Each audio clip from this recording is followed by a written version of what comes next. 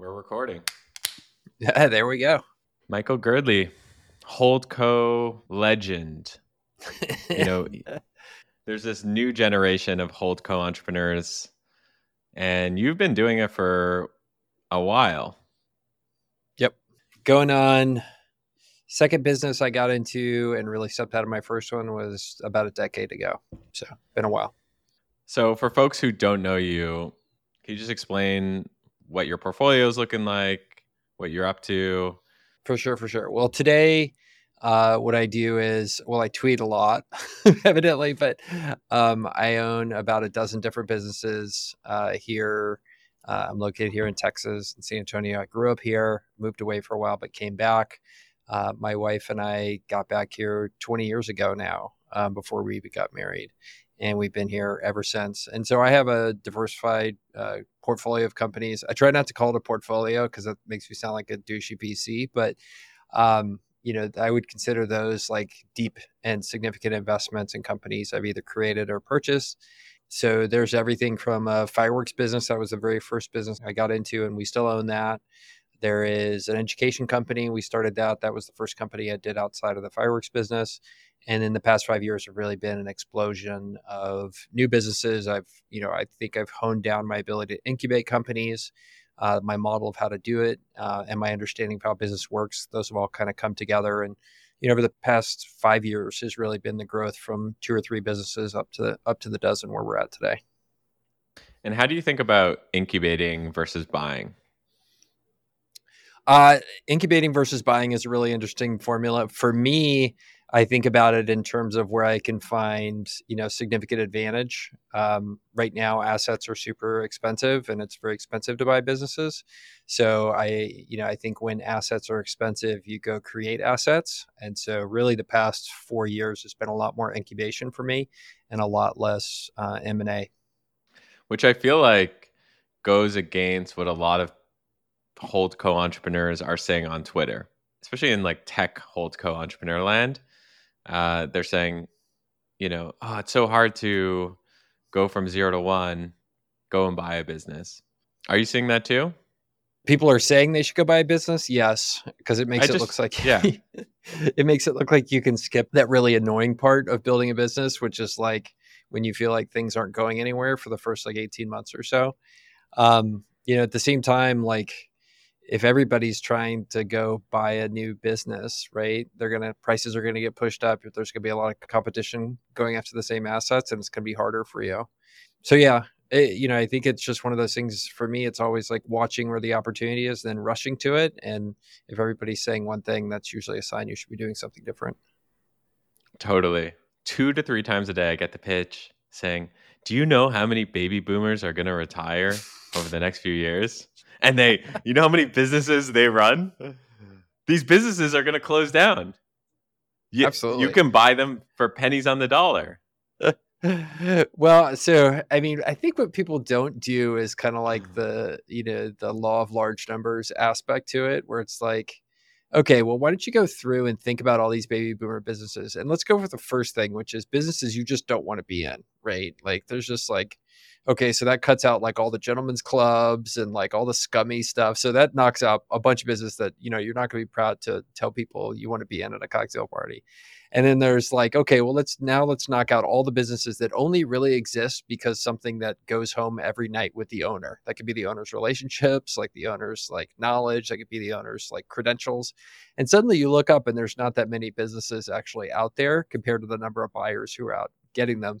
And then there's another problem on top of all that, which is a lot of these baby boomers have figured out something to do with their business already. They're going to sell it to a strategic, or they're going to give it to their kids, or they're hiring a manager. So like, yeah, I know people are finding businesses from baby boomers, but like, I think that's kind of way overblown in terms of how many are truly out there. It's not a tsunami. It's something more like a little ripple.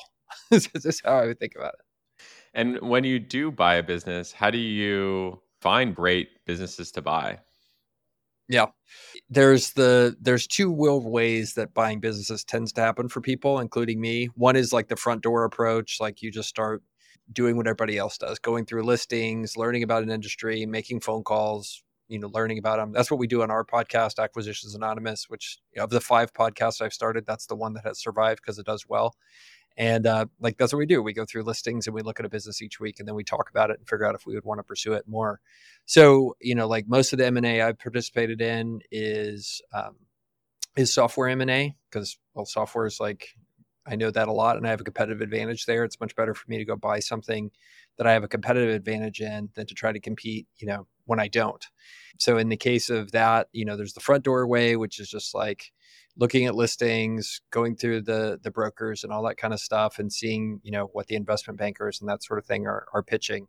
That works, and you can sometimes find deals there. What I find is much more interesting is like the serendipitous approaches, where it's like, through your network, like the great deals always seem to have some weird way that they come into your world. Like it's a friend of a friend, or your college buddy knows something going on. It's some data that's not out there that everybody else can see. And that kind of inside information is where the most kind of interesting M&A opportunities happen. And most of the M&A I've done over the past 4 years has been through the company Duro Software that we set up. It's a really quickly growing company. They're up over 200 people or so global. And we've bought going on 15 companies now through that platform. And it's a Holdco that is actually underneath my Holdco. So there's other shareholders there as well. But I founded the business and got it started that way. So I've participated in, the underwriting of all those acquisitions those guys have done. So you raised money for that sub Holdco. Yeah, we started it with our own money, me and the CEO. And then we did a couple of acquisitions, and then we ran out of money. So then we brought on equity partners and some bank debt, and then it has grown since then. And then we brought on a professional investment group, a private equity firm called Peterson. They agreed to invest in the company and took board seats and came in and put $50 million in the company about 4 months ago. So when it was clear the opportunity was really big and required a lot of capital, and we were going to run out of my capital, we brought in a partner there. And so I'm on the board with those folks. And so that's how that got structured. But we started it with our own money and took it from there. For as much as you can share, like, are you happy you did that? And the reason I ask is, I haven't publicly said this, but last week we had an offer for about $30 million to invest in Late Checkout, our holding company. And one of the top institutional investors, VCs, someone I really respect, he sits on two or three public company boards of some of like my favorite products. So I really respect him. But the idea of like giving up control and just having, and maybe VC is different than PE, but just having to prime it for an exit at some point made me a little uncomfortable. So we ended up declining that. I'm curious, A, are you happy with that situation? And then B, if you were me, would you have taken that deal from that VC? Oh, if I was you, that's a great question. So first of all, am I happy? Totally delighted. Like when we started to talk with Peterson, we asked around about their reputation and talked to references and all that kind of stuff. And it was fascinating, even after we signed the deal, that friends of mine, like college buddies, would be like, "Oh, I've worked with those guys. They're really great." And it turns out they are really great. And what I enjoy about them, and this is a cool anecdote, like they're from Utah, so it's like a very family oriented stuff. So it's not like what I would describe as New York private equity or Dallas private equity, where they like show up and they're like, "Okay, show me how you're going to make me some money." Like these guys, like they were awesome. Like the first meeting, they're like, "Okay, well, welcome to the business meeting. First, I'd like to know about you. Tell me about your family." Like, and I was like, "What is going on here?" Like these guys are amazing. And that was really like a cultural alignment with the company we've created. Like our number one core value is to make mom proud. Like literally we have that written there. So it's like the nicest group of people ever. So it was a good fit there. And I think what is awesome is when you bring on growth equity from a private equity firm, like the good ones will go in and invest in adding value enough to where they earn their seat at the table. And it's totally worth it. And so, I think there's also, besides that, which Peterson is doing, for me, there's an understanding of my limitations currently. Like I've never really built a business bigger than where Dura is currently. Like at a couple hundred people, like your mindset and your like small business habits really have to change, right? Like I've done a lot of like 30, 50, 100-person companies. Like I understand what that's like, and you can still kind of think and act like a small business person. But like as you start to get into the mid-sized company range, like your mindset and your habits have to change again. And so I knew when I looked around the table before Peterson came in, we were going to have to grow again as a board and also as a leadership team to meet the kind of ambition that we had and the small business thinking and the habits that I had potentially, like I needed to grow. So frankly, like in those board meetings now, like I'm learning a lot just because they've been exposed to a lot of companies on the 200 to 1,000 person kind of trajectory. And like, that's new to me. Like in a small business, for example, you don't have to look really 2 or 3 quarters ahead to think about people problems, right? You're fixing your people problems right now. But like at a mid-sized business, like you have to get ahead of the game to be ready or it'll stunt your growth, right? For example, you need to start planning ahead 3 or 4 quarters to say, okay, well, we need to have this person in as VP of Corp Dev or this person as a controller. Otherwise, the company, like you can't look up and just change it on a dime because a little small companies like Speedboat and like a mid-sized company is like more like a tanker, right? It takes like a couple quarters to change things. And so that's just like one example of like, I knew Paul, who's my co-founder, like we just knew where we needed to learn and brought in some people who've done it already. And so anyway, just totally delighted by that decision. I think it's a win-win-win for like everybody involved and super happy I did it or we did it. If you were in my seat, Right. let's play this out. You're Okay. getting $30 million, call it a $100 million post. Right. We're doing quite well. We don't really need the capital, but the capital would help fund more acquisitions, like larger acquisitions, than we might be willing to do. Right. But we're in software mostly, right? So as you know, the cost of incubation isn't that high. Mm-hmm. So if you were Michael Girdley, which you are, but you were playing my role, what would you do? I would really ask myself in that situation, like if you look at your day and you ask yourself during your day, based on what you do from get up to do podcasts to go to bed at night and how you describe that both to yourself and to other people, how does that day look after you take that money? And is that going to be a happier day for you or a less happier day? And I think it's the first sign for me, like, I'd ask you right now, like in terms of your day to day, like what percentage of your hours are tap dancing to work hours and what percentage are not as fun? I mean, I don't want to sound pompous or anything or like I'm gloating, but 95% of my day is tap dance. That's amazing. That is a much higher ratio than most people. Um, it's interesting. I talked to an entrepreneur last week who took a big slug of money like that for a VC backed business. He's running it. And we did the same exercise, and about 40% of his day was tap dancing to work. And but at the same time, once you take that VC money, I think that's the second part of my question. Like, what happens to your days then? Like, how tap dancing to work are you going to be after you take that money? You know what I really love about my situation right now is I don't have a boss. Right. Like my take is that if you have investors, you have micro bosses. Mm-hmm. And you have to manage expectations and you have to manage up, and sometimes subconsciously you're doing things that you're just trying to please them, even if it's subconsciously, because a lot of time you respect them. For example, this particular person, maybe he says, go acquire a marketplace. And even if I'm in that boardroom and I'm like, no, I think we should only be acquiring social networks for these reasons.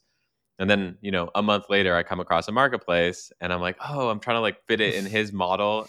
And then all of a Right. sudden, I'm like, I guess I'm working for him in Right. some ways. So one thing I really like about my situation is we're self-funded. Me and my co-founder do whatever we want. Yeah, it sounds like that's super important to you and would Yeah. really reduce your like day-to-day happiness. So, I don't know, based on that, like time is like the one thing we can't get back, right? And it's like why waste a minute of it on doing a life that really sounds like at its core is something that this VC wants you to live that life, right? And you have a different life that you want to live. So to me, if I was you and I did the same analysis, I would totally, make that decision. Now, if I was Michael Girdley and I did things the way I do it, which is like, it's scalable for me because I tend not to run things. And, that sounds pretty exciting because I like interesting problems. And it sounds like the 30 million on 100 posts would be like some pretty cool problems to go solve. And I think that would be fun, but it wouldn't change my life as much as it sounds like it would change yours. Whenever you have a fork in the road like this, I think that you should call smart people, because actually you could just call five people. They don't, they don't all need to be smart. They just need to be people that you respect. Yeah. Did So you I lose called my a few number people. or what happened? You didn't pick up. You didn't pick up. You were too busy tap dancing to work or something. Yeah. Hey, this I don't have much reception here in this Chili's. It's something like that. One of the people I called, and I'm not gonna call him out, but he was like, I think you're making a really, really big mistake. And he was like concerned for me. He was like, I don't know why you're making this mistake. You can be so much bigger and you're not unlocking your potential. And with that $30 million, like you could, be public in 2 or 3 years. And I was like, have you spoken to public company CEOs lately? Right. Like, they don't love it, you know? Obviously the liquidity is good, but he's like, well, it's not even just about that. It's about the problems. He says the same thing. He's like, you'll be able to solve bigger problems. And I'm like, I don't know. I don't know about that. Like, because I think if you're a solopreneur, you're a multipreneur, whatever, a lot of the times you're solving interesting problems. You're just standing on the shoulder of giants in terms of the technologies that you can, be building upon, the audiences that you can create. And so I feel challenged. In fact, I feel more challenged today than I did running venture back startups. Yeah. And I think there's a fundamental, when I listen to what your friend talk, I think there's a fundamental misconception a lot of people have, especially here in America, that bigger is always better. Right. And it's like, it's our nature. Like, and it's so ingrained in the way we think about things. Like we don't even really like slow down and realize like it's all around us. Right. Just like competition is such the core of American society. Like nobody even really talks about how weird that is. Like other countries don't act that way. And to me, when I see somebody like your advisor there, like advising like, hey, you need to be bigger and better, or it needs to be bigger, otherwise it's not better. Like it's just a fundamentally flawed like worldview. On the other side of that, I think I really appreciate this advisor because when you call somebody like that, you really want them to like give you a strongly worded but loosely held opinion. And it sounds like he did, which sounds like exactly what you wanted because it helped you think about the issue better. Yeah. I mean, another advisor I asked, he was the senior vice president of corp dev of a $500 billion company. And I just texted him. I was like, what would you do? I could read you the text. Just full transparency here on the pod. He had texted me about something else. And I was like, while I have you, if you were, if you were me and you were offered $30 million for your Holdco to fuel acquisitions for 20% of the business from a top institutional investor who sits on some board of some dope companies, would you do it? And then I said, we currently generate X dollars of EBITDA. And then all of a sudden he's just like, oh, so it's, this amount of, like, he was just calculating the multiples. He's like, well, if the multiple is this, then you should do it. And multiple is that, you should do it. And I was thinking to myself, no, like, where's the multiple of fun? Yeah. Where's the multiple of fun? Why is no one talking about the multiple of fun? Yeah. Well, and it's also this idea that nobody talks about is that there is a diminishing return on money. Like, and I also have this like weird idea I've been toying with that it's actually there's negative marginal returns on money as you get more of it. Like as I watch people who are like super rich, like super duper rich, like G6 or whatever, whatever's the more expensive version of that. Like those people are actually all very like they spend a lot of time like A, protecting the money, and B, like trying to figure out who around them is not a faker. And to me, like, I think being somewhat rich, someday I'll get there, right? Like that's the perfect thing rather than have to get more money. And then, you eventually get to a point where you're like Jeff Bezos, where you're just like he's just trapped in his fame. And each additional dollar, like that actually makes his life worse, in my opinion. So I think there's an inflection point. It's somewhere around being able to afford flying private. but but it's like above that, I think the marginal utility of dollars like eventually turns negative. Yeah, there's a great framework for this. I think it's, are you building a prison or are you building a castle? Mm. And I feel like not enough people take that framework when they're making big decisions like this.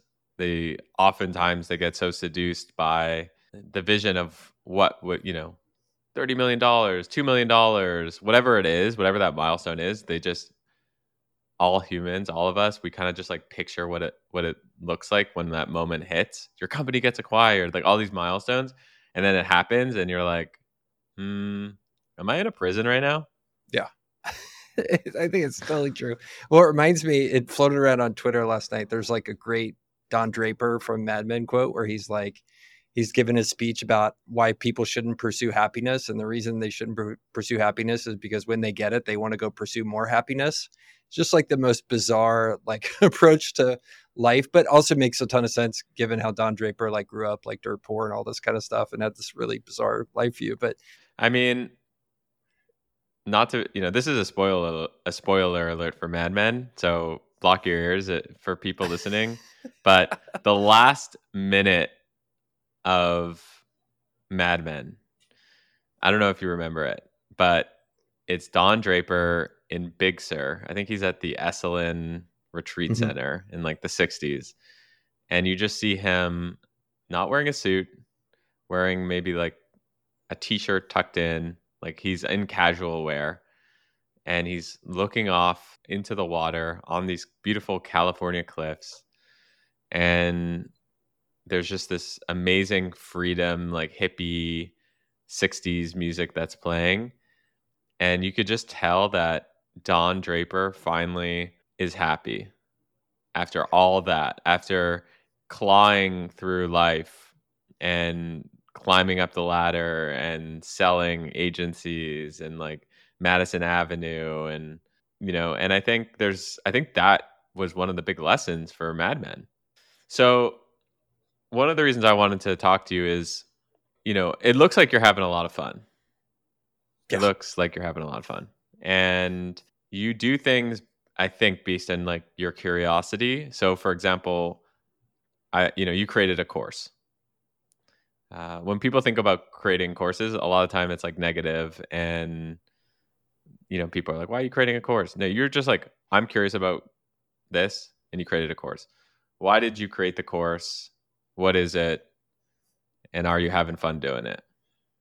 Yeah. Look, creating a course is like writing a book. It's not that much fun. It's a lot of work and it's never as good as you want it to be. That was the thing I definitely learned. I also learned a lot from doing the process. Like I did very much like a masterclass style course where it's just like, look, here's a lifetime of learning. I'm going to cram it in. Like the original script was like 450 pages, like just this enormous dump of like everything I feel like I've learned over 25 years in business.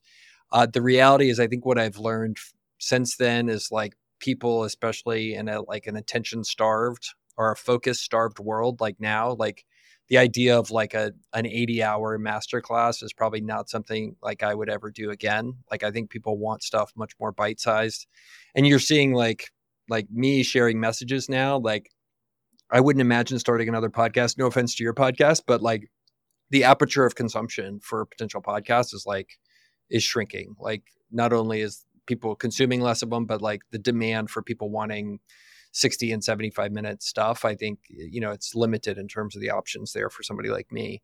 So I'm doing like a lot more shorts. Like I recorded like 20 video shorts yesterday. And I find those like super appealing because I just have to concisely put everything down.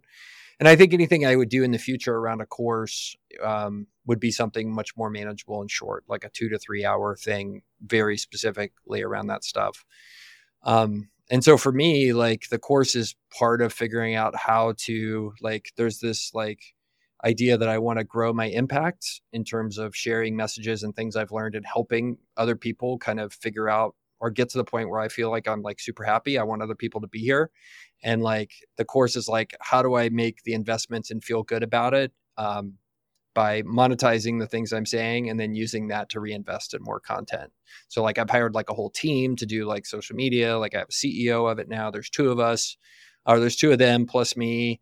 And I'm trying to get it to a point where I just worry about teaching and messaging, and then they just take care of everything else.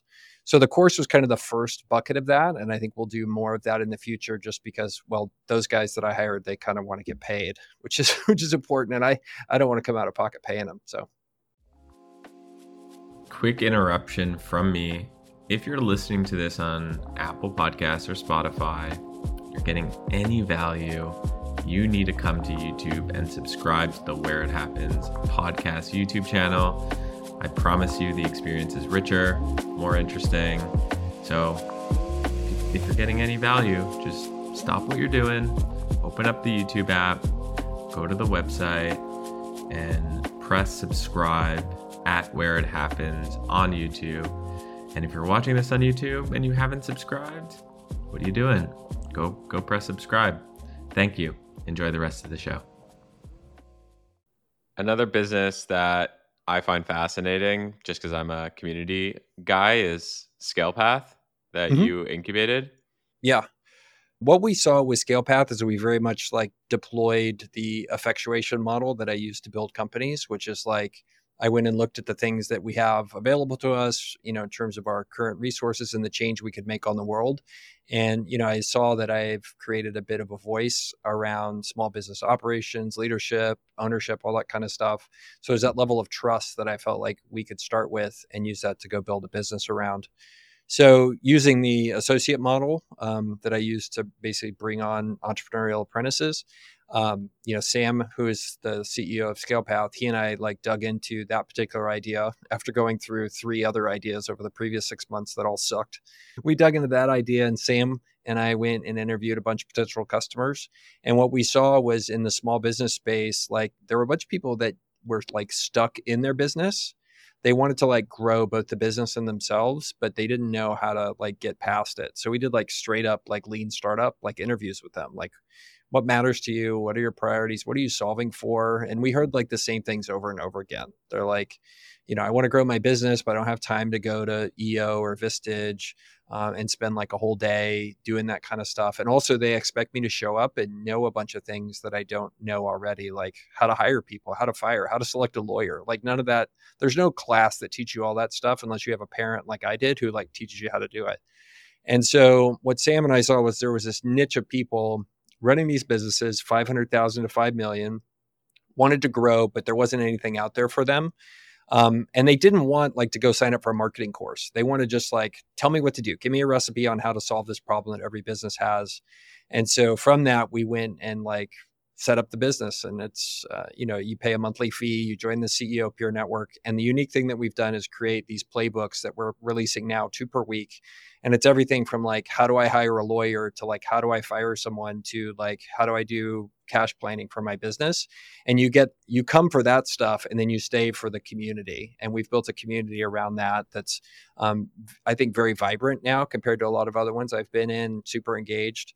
And it's going off really well. We're on month number 5 and adding new members like, every couple of days, which to me is pretty exciting. Yeah, it reminds me in some ways similar to Trends, by the Hustle. Yeah. People came for some of these playbooks, but then stayed for the community. Although their community was on Facebook groups. Yours sounds like it's more like Zoom discussions, maybe hosted by a moderator. Is that how it works? Interestingly enough, when people are in this kind of $500 to $5 million stage, like they're working in the business, like they generally can't leave. So what they'll tell you is they want something asynchronous. So we're all Slack centric. And then what Sam does, and I'm part of this, is we'll have a couple of synchronous events per week. And those could be things like we'll bring in an expert who wants to talk about like, how audits work, and like that'll be that particular thing, or a Q&A around one of the playbooks. We'll do that as well. And he's built up a roster of these experts. There's like a sales one, and then we have one around banking. Like there are all kinds of folks that he's brought into this network now. So it's mostly asynchronous, but then there's the synchronous aspect of it as well, is how we do it. And it's all Slack centric, and basically we use an online portal for the actual like playbooks themselves. And so far it's worked really well. Have you heard of everythingmarketplaces.com? No. So if you go to their website, I'm not involved or anything like that. I just find they did a great job. It says work community for marketplace founders and leaders.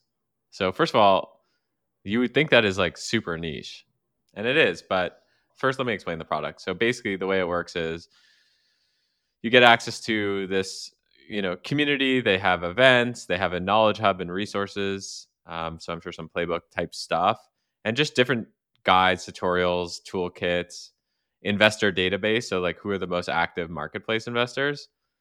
And they've got 1,800 people.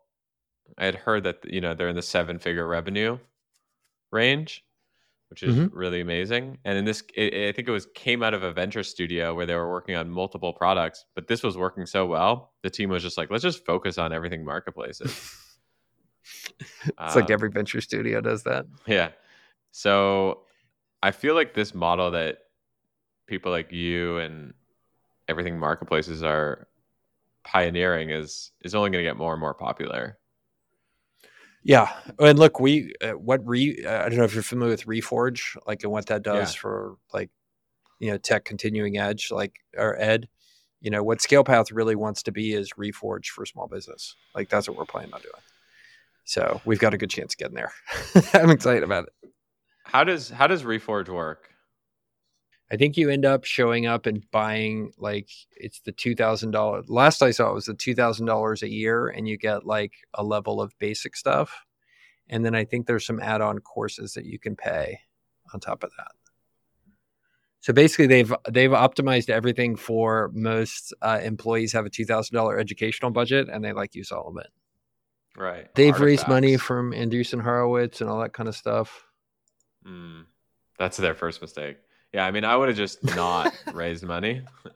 But this artifacts piece that they're doing is really cool. So they have like, you could, this is really cool. So they basically list out, board survey at Carry First, user interview cards at Sitley, Holy Trinity of Dev Team Planning at Fractal. So they're basically getting all these product one page brief at Brilliant Smart Home. So they're getting all these assets from these companies, and you could just download them. Yeah, so the pricing is $2,000 for a person. You get one seat and you get to join one cohort. Mm, And then they have corporate plans on top of that. interesting. Yeah, I mean, great business. This looks really smart and probably producing a ton of value for folks. I just don't know if I would have raised money for this business. Yeah. Well, like you, it's like, do you want to own 100% of a great business, or do you want to own 40% of a great business? And I think there's this Yeah. interesting category of ideas, and it's a lot of your businesses too, that don't need a lot of capital to grow quickly. And, marketplaces, communities, to some extent, agencies, if you can get in the right niche, like, they all check that bucket. And to me, like, that's the other thing I've learned over the past 15 years. Like, I don't really want to be in a bunch more heavy capex businesses, because it turns out they eat up all your capital, which Right. totally sucks. Was the fireworks business that you started or you're involved? I mean, tell the story about, I think it's Alamo Fireworks. How did you get involved in the fireworks Yeah, business? it's the one thing that doesn't look like everything else. Um, so I got in the fireworks business. I'm actually the fourth generation Girdley in the fireworks business, fifth if you count my, by marriage. So my great uncle sold fireworks door to door with a hand cart in Kansas back in the 20s. And then my grandfather came back from the war, and the war being World War II. He was in the Navy in the Pacific. He and his wife, my grandmother, moved down to San Antonio because they wanted a slower pace of life. And that is San Antonio. It is a slower pace of life place. It is the anti-Miami. Let's put it that way. And so they got into the wholesale and retailing of fireworks. My grandfather was the first person to import fireworks directly from China into Texas. So that was a pretty cool aspect of that. And then my dad joined the business in the 70s. He grew it significantly from just a handful of retail locations to much bigger, well into the hundreds. And then my brother and I got involved in the 2000s. I was the CEO for 8 years. And that is a very difficult business to run. It's super high complexity, very difficult for a lot of reasons. And the business is where it is now today. We're 37 stores around Texas, hundreds of locations that are temporary, pretty significant, amongst the top 2 or 3 vendors in the state. So I got involved in it because my dad wanted to retire. He, recruited my brother and I to come in, and I got into entrepreneurship the old-fashioned way, daddy. Mm. So, And he didn't want to sell the business. He wanted to share it with his children. he had flirted with selling it, but I think ultimately, like, it was a win-win for everybody. I got to come back from California. I got to live, I think, a really good life. My wife and I are super happy here. And, he got to stay, involved. He's significantly involved in the business. He's a landlord for us. And, it's if you can figure out how to do family business with family, I think it's like a Mm. superpower for the family. You get to really have, some interactions that normally you don't have. The danger is family businesses have a way of like exploding families. So you really have to be careful and navigate the whole thing. So, we spend a lot of effort trying to communicate well as a family, get along well, be Mm. transparent, open, and that's the way to make a family business work. Was the exploding families line there a fireworks pun, or were you just Yeah, no, I've heard them all. That's an explosive business. right? Sales must be skyrocketing, Right. on and on and on, since I was a kid. So, yeah. What's something you love about that business, and what's something that you don't like about that business? Believe it or not, the consumer dynamics create real interesting moats for a retailer that often other retailers don't have. We have brand affinity with people, but also just the customer dynamic. They all mostly shop on a couple days a year. So that creates opportunities. If you own real estate, in the right places, you could potentially do really well for your life. And it puts food on the tables for, multiple Girdley family members. And it's easy to forget as the business grows that ultimately the business needs to switch to serving you. And I think that business taught me that lesson of like, oh, okay, like at a certain point, like this business exists to serve me, the owner, rather than for me to service it. And things that I don't like, like, look, it's much more fun to be in businesses that like fire officials and police officers and public officials like want to have around. Like the first business I started that wasn't fireworks, like the fire inspector came in and he was like, hey, like, okay, well, you guys are pretty close. Like you're past. Like, just call me when you fix that one thing. You're open. And I was like, what is this? Like, these guys were never this nice when we were selling fireworks. And it's because they just, they had this attitude that just wasn't as nice. So, it taught me that the thing that matters most in business is not how well I run a business. It is what game am I playing? Like, I would much rather play a really good game and be in a super good business and do that not very good than to be the best at a really hard business. And I'd rather at this point in life, I just want to play easy games, and definitely being in that business taught me that. I feel like Dura Software is a very good business to be in. Like the business of buying hyper niche software. I mean, Constellation Software, I've been following them for the last 5 or so years, and it's such a great business. What do you think of Constellation Software? Have you spent much time just looking at what they're up to? Tons of time. I mean, there is a thesis right now that there are going to be a lot more Constellation style, holdcos and roll ups happening, especially ones that are just holding for yield rather than for appreciation, right? Which is what Dura does, right? Like we're cash flow buyers. And so, like, I think Constellation and Mark Leonard and the things that those guys have invented, and then the level they've taken it to, like, is just ungodly. Like most people don't understand the level of just what Mark Leonard and his team. Mark Leonard's the CEO and founder of it, former VC. What they've done through like 25 years of just inward focus of like, how do we optimize every part of like learning and feedback and the acquisition model and keeping track of potential acquisitions and like organizing it. And then all of that, like they just do it at such a high level compared to the smaller aggregators, of which we're one, right? And someday we want to get there. But like, for example, their feedback process of how they do post acquisition, like, reflection to do better for the next one is like over the top. Like it's just like standardized, beautiful, data centric, just like all the stuff you want. And that's because Mark is really smart. He's not in there trying to run those companies. He's in there trying to do two things, which is, manage the culture of that business and have the right learning culture there. And then second, create the systems around that to facilitate that learning culture. And so holding everybody accountable around that, just the dude's like a super genius. Like when I look at it, I'm like, okay, that guy's really, really good.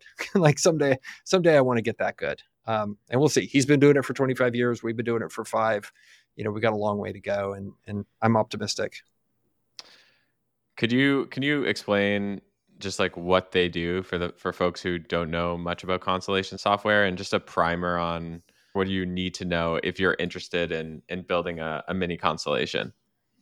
So what Constellation realized when they first got started is there's 2 types of software. There's vertical software, which is software that goes towards a specific industry. So it might go to like the pet care industry, or it might go to the insurance industry. And then there's horizontal software. And horizontal software is stuff like Microsoft Word, like it sells across every single industry. And what Constellation realized early on is that this vertical market software was super powerful. You could go buy this stuff. You immediately had pricing power. You had durable revenue. Like you could generate cash. You didn't have to reinvest in the business really to grow it. Like these are all beautiful things. So what they did instead of trying to write and create vertical market software was they went out and started acquiring these companies. And he raised $25 million from was it CalPERS? It was OMARS or whatever the Ontario Pension Fund, I think it was. Yeah. OMERS, yeah. And so that's how they got started. They kept doing that, compounding, buying. It was relatively slow for the first 10 years, and then the snowball kept going because they would take the cash from these acquisitions and go use that to buy more companies. And eventually they're where they are today, which I haven't even looked at the market cap recently, but it's probably close to 100 billion. They're generating just tons of cash, and now they've just turned into a giant, vacuum cleaner that just goes around the world buying software everywhere from North America, Canada, Europe, Australia. They have all these divisions, and they've segregated them into vertical market groups depending upon the vertical that they're going after. And it's just turned into this really beautiful kind of cash generation machine that is, it does this at scale. And I don't even know the exact number, but I think they acquired like $1 billion in revenue last year. I mean, they did an acquisition like every day, like just ungodly. And they're doing them all like, mostly small, 10 million in revenue with some bigger chunks, but like just create a crazy velocity. And it's turned into this giant behemoth all done out of Toronto. If you look at their stock chart, it's literally up and to the right. They're at an all-time high.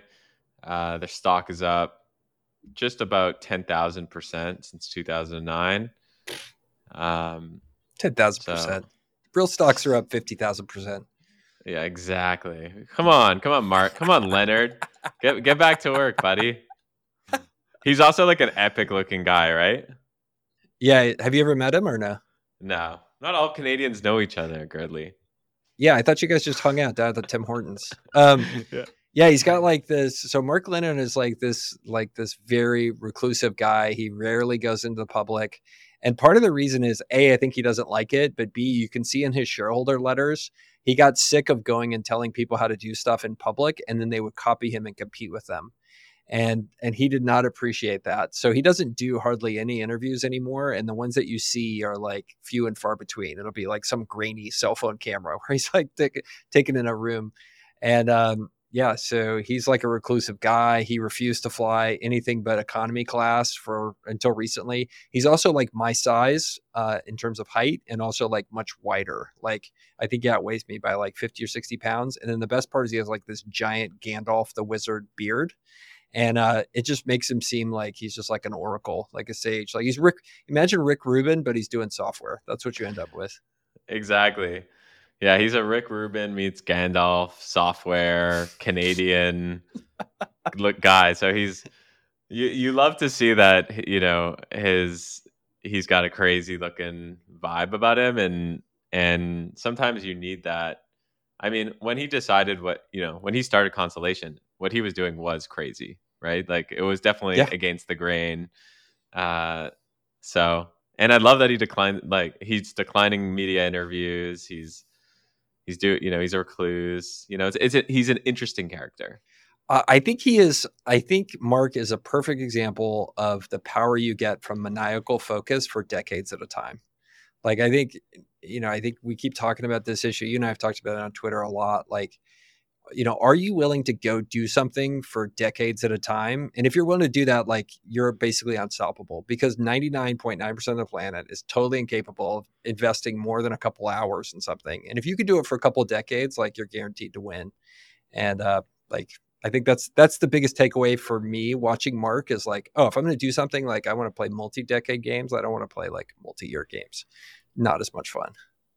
So this is a good place to end. What is the multi-decade plan for Michael Girdley and companies?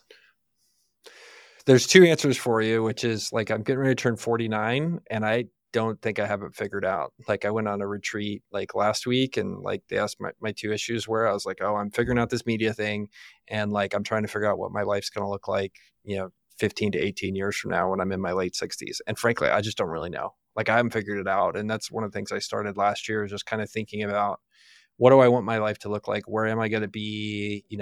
Am I traveling around? Who am I with? What am I working on? What risk profile do I have? What is my interaction model with my kids and all that kind of stuff? Like, what does that look like? I'll be totally straightforward with you. Like, I don't know. Like, I got to spend the next year or so kind of figuring out, because that 20-year thing it seems soon, right? I'm 48 and 68 will be here soon. In terms of the business plan is doing more of exactly what I'm doing. Like, I am, working with the companies that I'm already in. I hate to use the word portfolio, but it's the portfolio, and I'm working on it, and they're growing, and I think we're going to have 100% success rate there. But I think, the thing I want to work on for the next 10 years is creating more huge ideas, whether that's buying companies, whether that's creating companies that buy more companies, or whether that's incubating things like ScalePath, or our staffing company Near, that are going to turn into, big impactful things. Like, I only want to work on that stuff. Like, I don't want to launch anything that's small.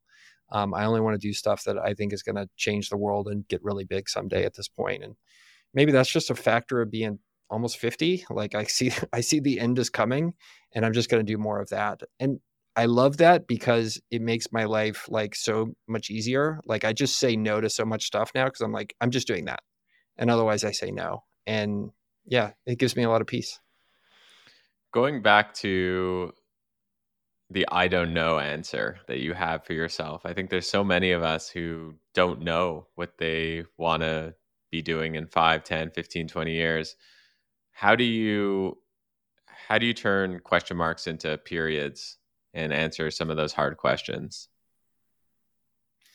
Yeah, for me, I take time to make really difficult decisions like that, and I gather a lot of data. I think about them a lot, lots of long walks and that sort of thing. And then I talk to smart people like you did to get their opinion on it. So I'm in CEO peer groups.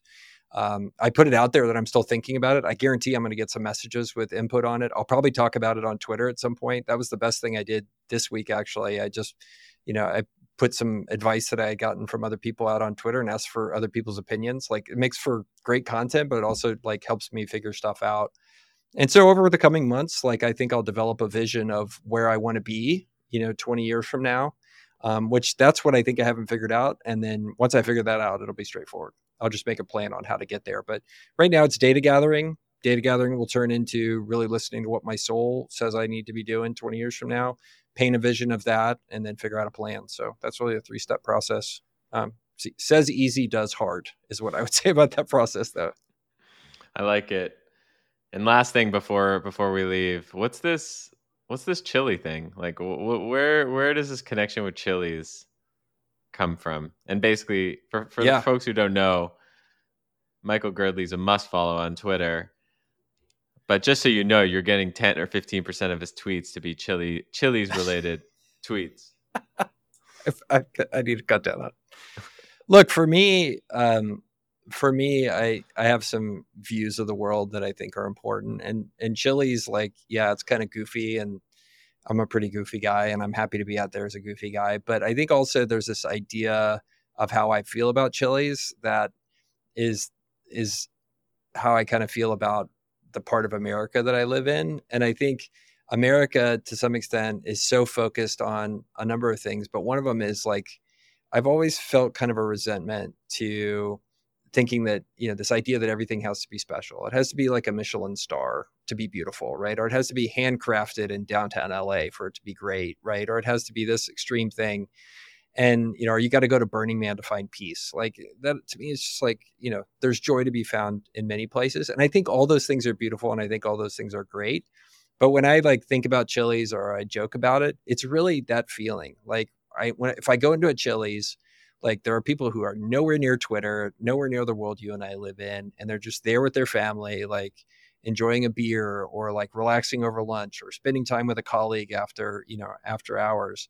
And to me, like just normal people in flyover America, like just living life where it's easy. It's the same every place you go into. I think there's just as much beauty in that as you find in, a Brooklyn, a Brooklyn cannery, right? Or an LA kind of club scene that is the one place in the world that only people get into. Like, I think there's beauty throughout all of that. And it all comes down to, for me, like, making sure you take a moment to slow down and find that beauty, because even though it's uniform and every single Chili's looks the same, just like every single exit off of American Interstate, like I find it beautiful that people are able to be special and human and connect with each other in a place like that and do it easily in a way that works for them. So that's when you see me joking about Chili's, that's what I'm actually thinking in my heart. I'm like, man, like all those coastal people hate this, but like there's beauty here and they're just missing it. I love it. And I also think that in a world where, especially on X, Twitter, so much of the content feels like Chat GPT. Like whenever I see you tweet about Chili's, I'm like, whew, at least he's It's your black back guy. No.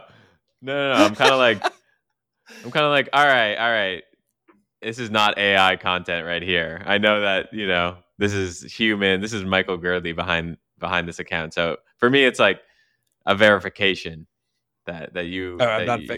Yeah. And to be honest, it makes me feel as a audience member like more connected to you, and I feel like I understand you more from those quirks. So I think people should be more quirky on places like X. I think for people that are in my generation X, like I go talk to all my friends, and I'm going to write a thread about this, about how like there's such an empty gap where like if you would actually be one of the people in their 40s or 50s who's learned some stuff and is like willing to put yourself out there and be a little bit vulnerable, like it is such a blue ocean for us. Like we have such an opportunity to share and connect. And that's what happens. That's how I think about social media. But like my friends are terrified. They're like, well, what if I say something stupid? I'm like, well, then you apologize. It's pretty straightforward. It's just like real life. And like, I think there's such an opportunity there to go and be a real person. Just because nobody else in my generation is capable of doing it. Like we're just wired to keep our mouth shut because, I don't know why. Maybe the boomers told us we had to do it. But like, I think it's such an opportunity. And anyway, I don't know. I wish more people should not do it because it would be harder for me. So yeah. Where could people follow you for more Chili's and Holdco and business related content? I don't know if I told you, Greg, but I'm a YouTuber now. So you can go to my YouTube channel. I am working hard to get good at video. It is very humbling. We've recorded 10 things and I've thrown away half of them. So you can search on anywhere on Google, Girdley. We'll get you to my website, or you can go on YouTube to Girdley World, or I'm at Girdley, Girdley on Twitter /X. And I appreciate the opportunity to promote myself a little bit. Of course. I just gave you a subscribe and people should do the same. Also, if you're listening to this, just subscribe to him right now. Open up your YouTube app, go to the website. He told you what to do. And if you aren't subscribed to at Greg Eisenberg on YouTube, well, that's crazy. So do that while you're subscribing to Michael Girdley. Thanks so much for joining. You gotta come back again sometime. And people, please, if you're listening to this and you made it to the deep end, let us know what you thought of this episode on Twitter, X, whatever you want to call it, and on YouTube.